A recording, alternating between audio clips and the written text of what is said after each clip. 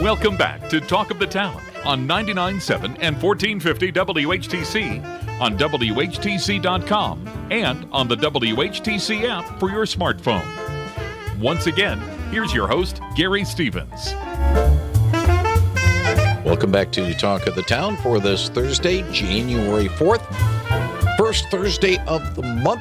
We are joined to talk about law enforcement and other matters with Allegan County Sheriff Frank Baker. He's on the other side of our Zoom connection this morning. Frank, good morning. Happy New Year, sir. Good morning, Gary. Happy New Year to you. And if you have a question for Sheriff Frank Baker, he'll be happy to answer it at 616-395-1450, 616-395-1450. Frank, I do need to address this right off of the bat. As we began, or just before our conversation, it was alluded to by Peter King of CBS News. This is the latest we have on the situation. Officials are confirming reports of a shooting at a high school in Perry, Iowa. That's in the middle of the state. At Perry High School, law enforcement will provide an update momentarily. Unconfirmed reports, shooter is injured, school reportedly cleared. A GOP presidential candidate, Vivek Ramaswamy, was in Perry for a campaign event this morning, and in a post, the candidate asked for prayers for the Perry community. It's about 40 miles northwest of Des Moines. Again, with the caveat, Frank, that this is a developing story, and as we chat, we just don't know all of the details in this particular situation. But as a law enforcement official in responsibility for communities throughout Allegan County, this is one story you just don't want to have in your neighborhood. No, and it's a tragic situation, Gary. I mean, you know, that this has now become kind of the norm, that we routinely train and prepare for these types of events. I mean, when I started my career in law enforcement, I mean, nobody had even really considered something like this. But now it's a regular part of our annual training to include response to school shootings. And it's a really sad situation. And, you know, I wish I knew what the answer was. I am happy to be able to say that, you know, our way of addressing it is obviously to prepare, to train, and to now, as a result of some of our efforts in the last couple of years, is to get law enforcement within the schools so that hopefully we can identify situations if it involves a student sooner before an event occurs. And if a tragedy like that does, that we're there and can respond swiftly. I know this is something for Ottawa County, and I'll mention it as an informative thing. The Ottawa County Sheriff's Office will have a civilian response to active shooter events class. That's you can register for the class. It'll be on January the 11th at 7 p.m. through myottawa.org/CRASE, CRASE. Again, as a public service for Ottawa County. But I bring it up with you, Frank, because of the fact that it's part of the preparation for situations as we are apparently seeing unfold in Perry, Iowa. Sure, Gary, and for the last several years, you know, we've provided similar types of trainings, more geared specifically to churches and businesses to train their staff to be able to respond if an event, something like that was to occur. We haven't done it officially through the county, such as that you sign up through the county to do it, but we've done it on a regular basis, but through the churches and the businesses. Yeah, it's something that, unfortunately, fact of life in 2024, and I'm not going to ask you to go too deep into this, but certainly the immediacy of response has to be taken into account. Part of it, of course, there are municipal police departments. I believe Plainwell Otsego's got one. I think Allegan has one. Wayland has one. And, of course, here in Holland. But for the most part, the county's got to do a lot of that other policing itself. And so it falls on your office's shoulders if we have a situation at some of the high schools that are involved with Allegan County Sheriff's Department's protection. Sure, that's very true, Gary. Obviously, we're a large rural county, and it'd be impossible to provide staffing to the level to be able to respond as quickly as, say, a municipal department would because of the close proximity. But one of the things that we do is we work very closely with our local police agencies. We train together on our basic, response to active shooter type drills and trainings, and that's all done in coordination with them. So that, and as well as the state police and our tribal police partners as well, because as you know, this is going to be a call that comes out that it doesn't matter what agency you're from, you're going to be responding. You're not going to just be waiting for your own backup from your agency. It's going to be first person there is going to go in, and as other law enforcement arrives, they'll be then part of that scenario to take care of the situation. So yeah, that's why we do train together, so that we can help mitigate that challenge of being such a large county and being able to make that type of response. Large in terms of size, larger in terms of growing population, and that is Allegan County. If you got a question for Allegan County Sheriff Frank Baker, he'll be happy to answer it at 616-395-1450, 616-395-1450. I want to bring this story up. I know we'll talk a little bit about this past year and some of the accomplishments of the department, and I'll look ahead to 2024. We'll get to that in a few minutes, but I do want to bring up this story. We got a press release from the U.S. Attorney's Office for Western Michigan, Mark Totten's office, yesterday of a conviction and a sentencing of a Hopkins man who was absconding with money from the Gun Lake Casino. Obviously, the tribal police took care of that or had a big ID on that. But certainly when it does involve something that might be a little bit big for the tribal police, your department, as well as the state police post in Wayland, probably gets involved as well. Yeah, and one of the things that, it gets really complicated when you're dealing with issues of law enforcement on what we call trust land, because it does have a sovereign component to that. So then you have to start looking at federal laws and which federal laws apply, because there are the Major Crimes Act. Those laws apply in certain situations. And then at other times, it's going to be enforced under tribal law or state law. So we do work closely with them. They're very good at what they do. They have the resources in place to be able to deal with situations like this. And it's kind of mind-boggling to me why someone would attempt something like that when there's cameras on about everything in that facility, which obviously for a reason, and it makes it difficult to ultimately get away with something like that. So, but obviously, where there's when some people feel that temptation, they just can't resist, even though they know they're being watched. Yeah, and no matter how well one might try to hide it.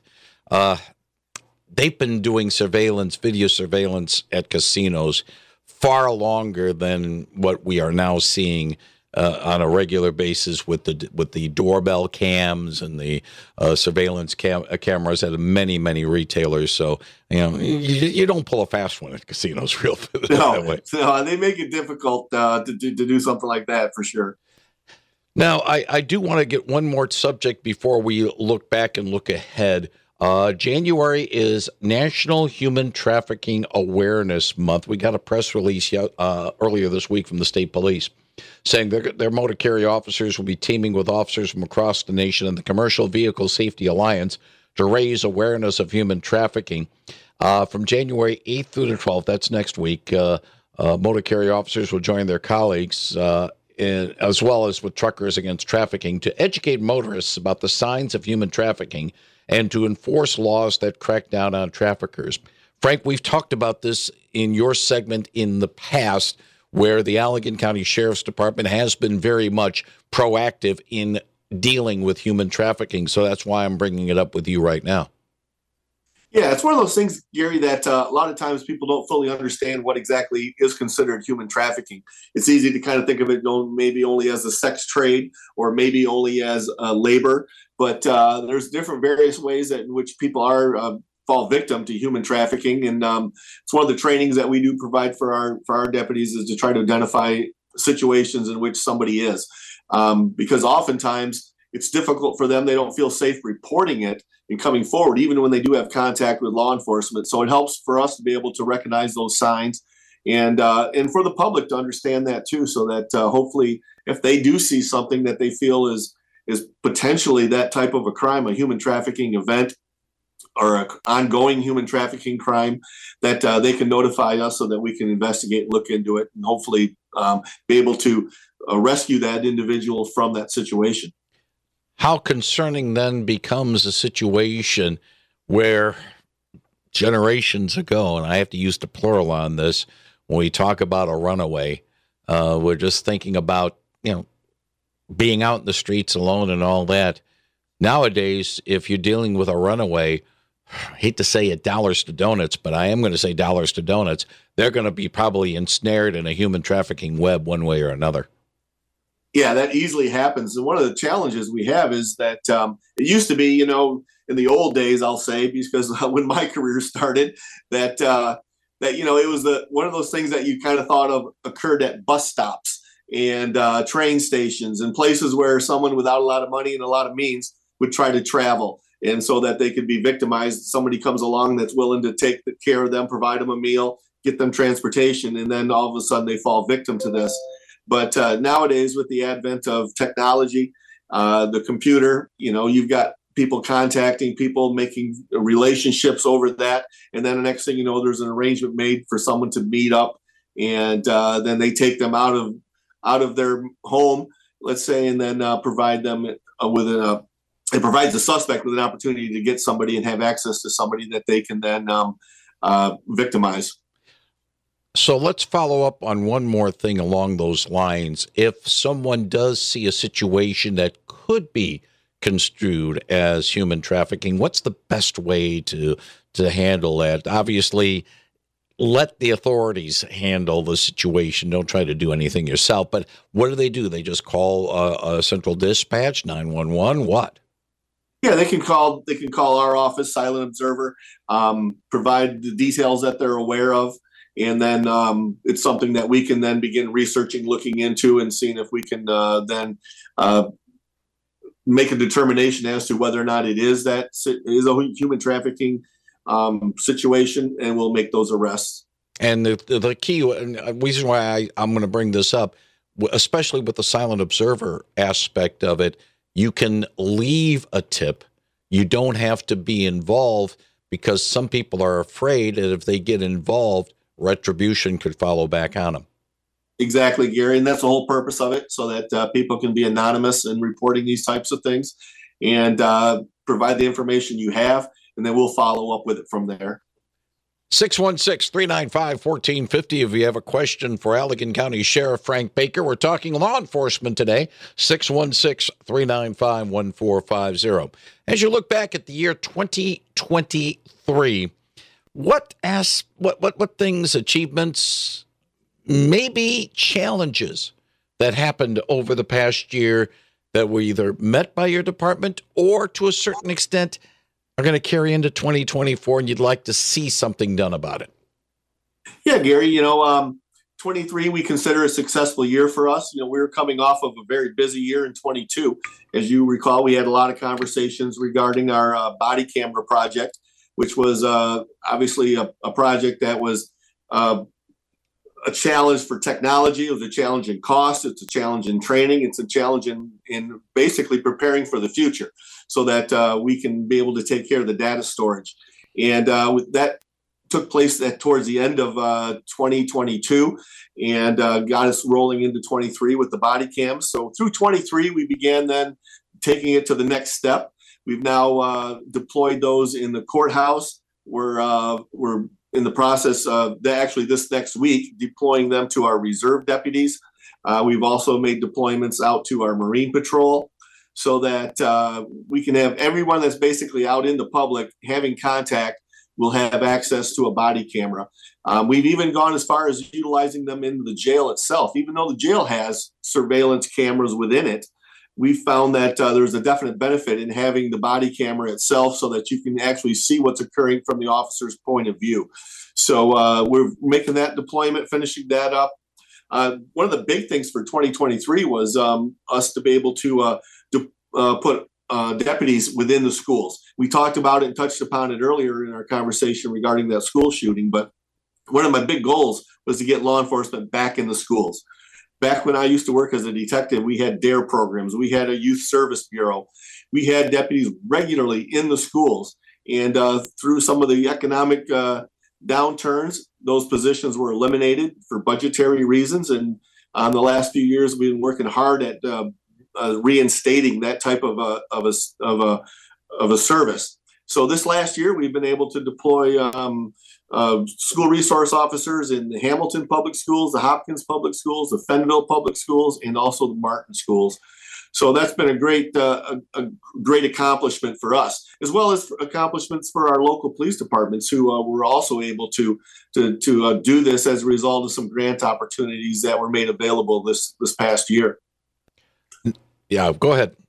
Yeah, and another thing that we were successful in doing is adding township contracts in the Allegan Township and also for the Fenville City. So we're now taking care of policing in Fenville City, as they had an opportunity to evaluate the service. As you know, their police chief had retired and left them with a time to make a decision as to contracting or continuing on their own. They chose to contract with us, so we're now policing Fenville City. And then we also have, like you say, a township deputy working in Allegan Township. A couple other small type accomplishments. We were able to do some research, and we're now using what's called a RAP in our correction center. In the past, you may have heard of things that we've used that law enforcement and correction centers in particular was a restraint chair. So when people are acting out and violent, you would utilize a chair. Well, now we're utilizing what's called a RAP, and we researched it, trained in it. We have it now in the correction center. We think it's a better opportunity for us to be able to control individuals and also look out for their safety and their health as well. One of the things that we've been very successful at is recruiting. As you know, law enforcement has been challenged in the last couple of years with staffing, and we've been able to meet our staffing needs. We've been able to recruit not only from the colleges, the police academies, but also from other departments as well. We've had several individuals join us from other West Michigan law enforcement agencies and from other states as well. We've just recently hired someone from South Carolina that worked for a sheriff's office down there. We last year hired one from Tennessee who chose to move up to Allegan County and work with us. And so it's been kind of an exciting time to see all the new faces around here. It's sometimes a challenge to remember all the names, but it's an exciting time to be a part of the Allegan County Sheriff's Office for sure. Other things that we've been able to do is we ran a reserve police academy. One of the things that I know we really haven't talked about too much, but we do utilize reserve deputies, and they have to go through a lot of training to be able to wear the uniform and work with us. And we rely on them for a lot of type of responsibilities and duties that don't necessarily need a certified law enforcement officer for. Traffic control at sporting events, different times at the fair. They're providing security at the fair. When you're in Saugatuck, you might see one on beach patrol. You may see one walking on the sidewalk. But we do utilize reserve deputies for a lot of different things. When we have an inmate at the hospital, we may have a reserve deputy waiting at the hospital providing security for that inmate while they receive treatment. So there's a lot of different things we do, but we do have to train them, and we were successful in running an actual academy for them last year with our own staff teaching and instructing. And as, of course, we talked last week, we had a big uniform change, or last month, a uniform change, which was a big project that so far I've been hearing overwhelming response from the public that they think they look good. They think that it looks professional. And, of course, we're happy with the fact that it's performance-based, and it actually helps save our budget a little bit of money. So those are just to touch on a few things that we completed, but we have a lot of things that, of course, we're looking forward to in 24 to working on as well. Frank, we'll talk about 2024 another time. Because there's something that did come up, not so much recently, but over the last couple of weeks. We're seeing crime statistics on a national level, murders down. I sort of joked that Murder Incorporated might have to file for Chapter 7 bankruptcy because there's not that many, but that's it's not a joking matter. But some of the numbers saying crime is down, but yet the public perception does not sort of equate those numbers. In Allegan County, you might not have the final numbers yet, but you get a sense that to a certain extent, crime is down in some areas and maybe not as down in other areas? Yeah, I think what we're seeing, Gary, is a shift in what crime is occurring. One of the things that you mentioned, though, is our numbers are not in yet for the year because we rely on a lot of different sources for that information to come in. One of the key sources being the Uniform Crime Reporting statistics that don't come out till a little bit later. But just for our own purposes and looking at what we see, one of the things that we're noticing is a trend of fewer what we call property crimes like the breaking and enterings. Those have gone down. We did see a spike back during COVID when I think people were not working or they were having a little bit too much free time on their hands. So maybe they found themselves getting into a little bit of mischief and trouble that they shouldn't have been. But we did see a little bit of a spike then, but we're trending back to the break-ins going down. However, we are seeing a rise in certain other types of break-ins. One of the things that we're seeing is a lot of the dispensaries being broken into. So we're utilizing some technology, some different things to make us better prepared to investigate those. But the white collar crime, I guess, if you want to say the embezzlements, things like that, I still see as something that regularly occurs. But the frauds that occur through use of the internet and is really just skyrocketed. I mean, it's anytime you open your email up, I'm sure you're going to see some type of a scam attempt. And unfortunately, people fall for those every day. And it's a sad situation because oftentimes they're the elderly.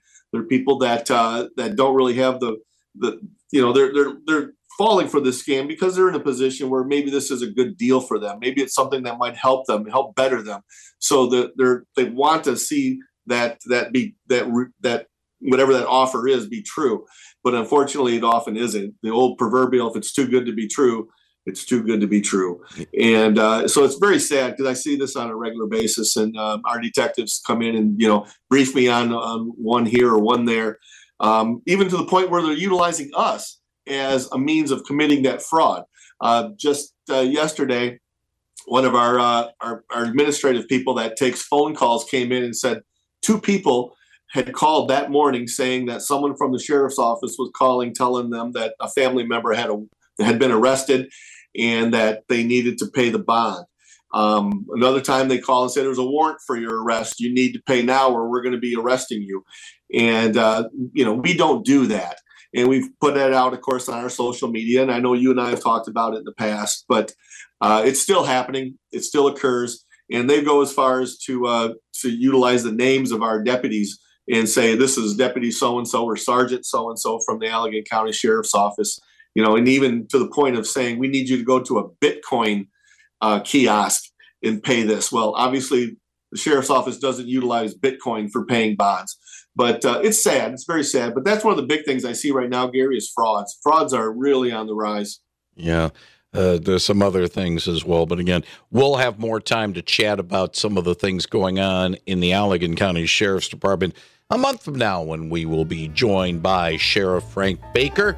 AlleganCounty.org is the website for all things Allegan County and also a way to pass information of crimes in the county that maybe need some investigation. The tips would be greatly appreciated. Frank Baker, Sheriff Frank Baker, thank you very much for joining us today. Wish you and everybody with the department well. And if all goes well, we'll do this in about 4 weeks. Sounds good, Gary. Thank you. Thank you very much. Allegan County Sheriff Frank Baker on 99.7 and 1450 WHTC. CBS News straight ahead, followed by WHTC News. Then we'll have Wellspring from Corewell Health Zeeland Hospital, as Meredith Scrotenborg will be chatting with Carlos Cubia, the Chief Inclusion, Equity, Diversity, and Sustainability Officer with Corewell Health. We'll also have Barb Bister's Evergreen Commons Report the next half hour on WHTC's Talk of the Town.